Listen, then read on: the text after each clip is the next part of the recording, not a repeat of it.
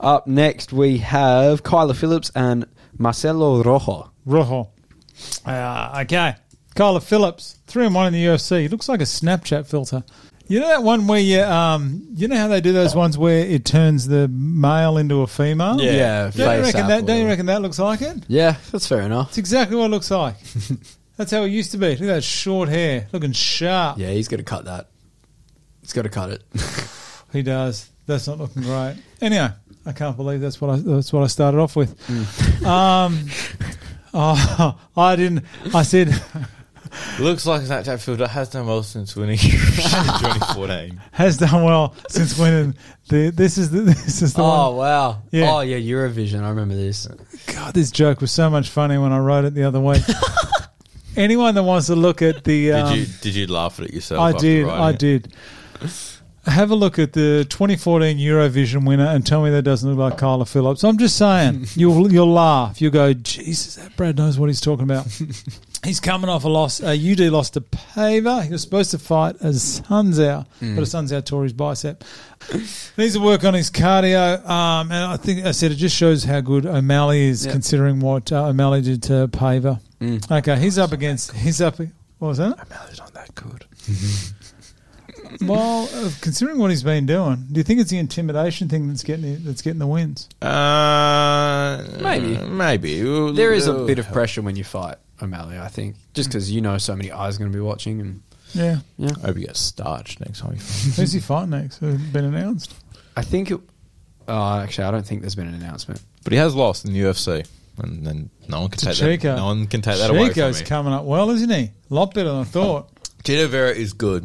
Chito Vera is actually very good. He is a good fighter. He's very good. Okay, he's fighting. Who's he fighting? He's fighting Marcelo Rojo. Rojo. He's the Argentinian Pitbull. The Pitbull. Another Pitbull, because there's Arlovsky, the Pitbull. There was... Pitbull. Mr. Worldwide.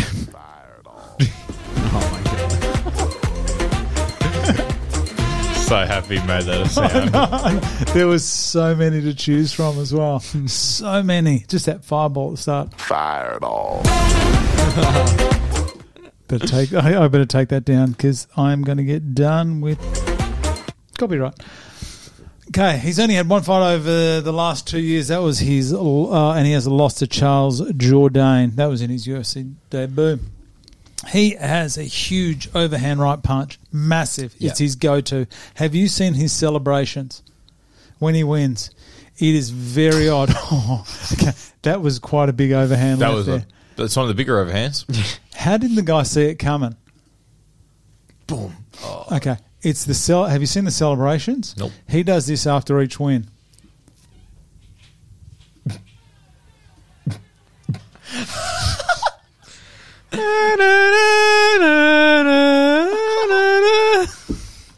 Turn your microphone off. That's it. That's his celebration after each win. And the top comment is, hope he loses so we don't have to see this nonsense. He does that.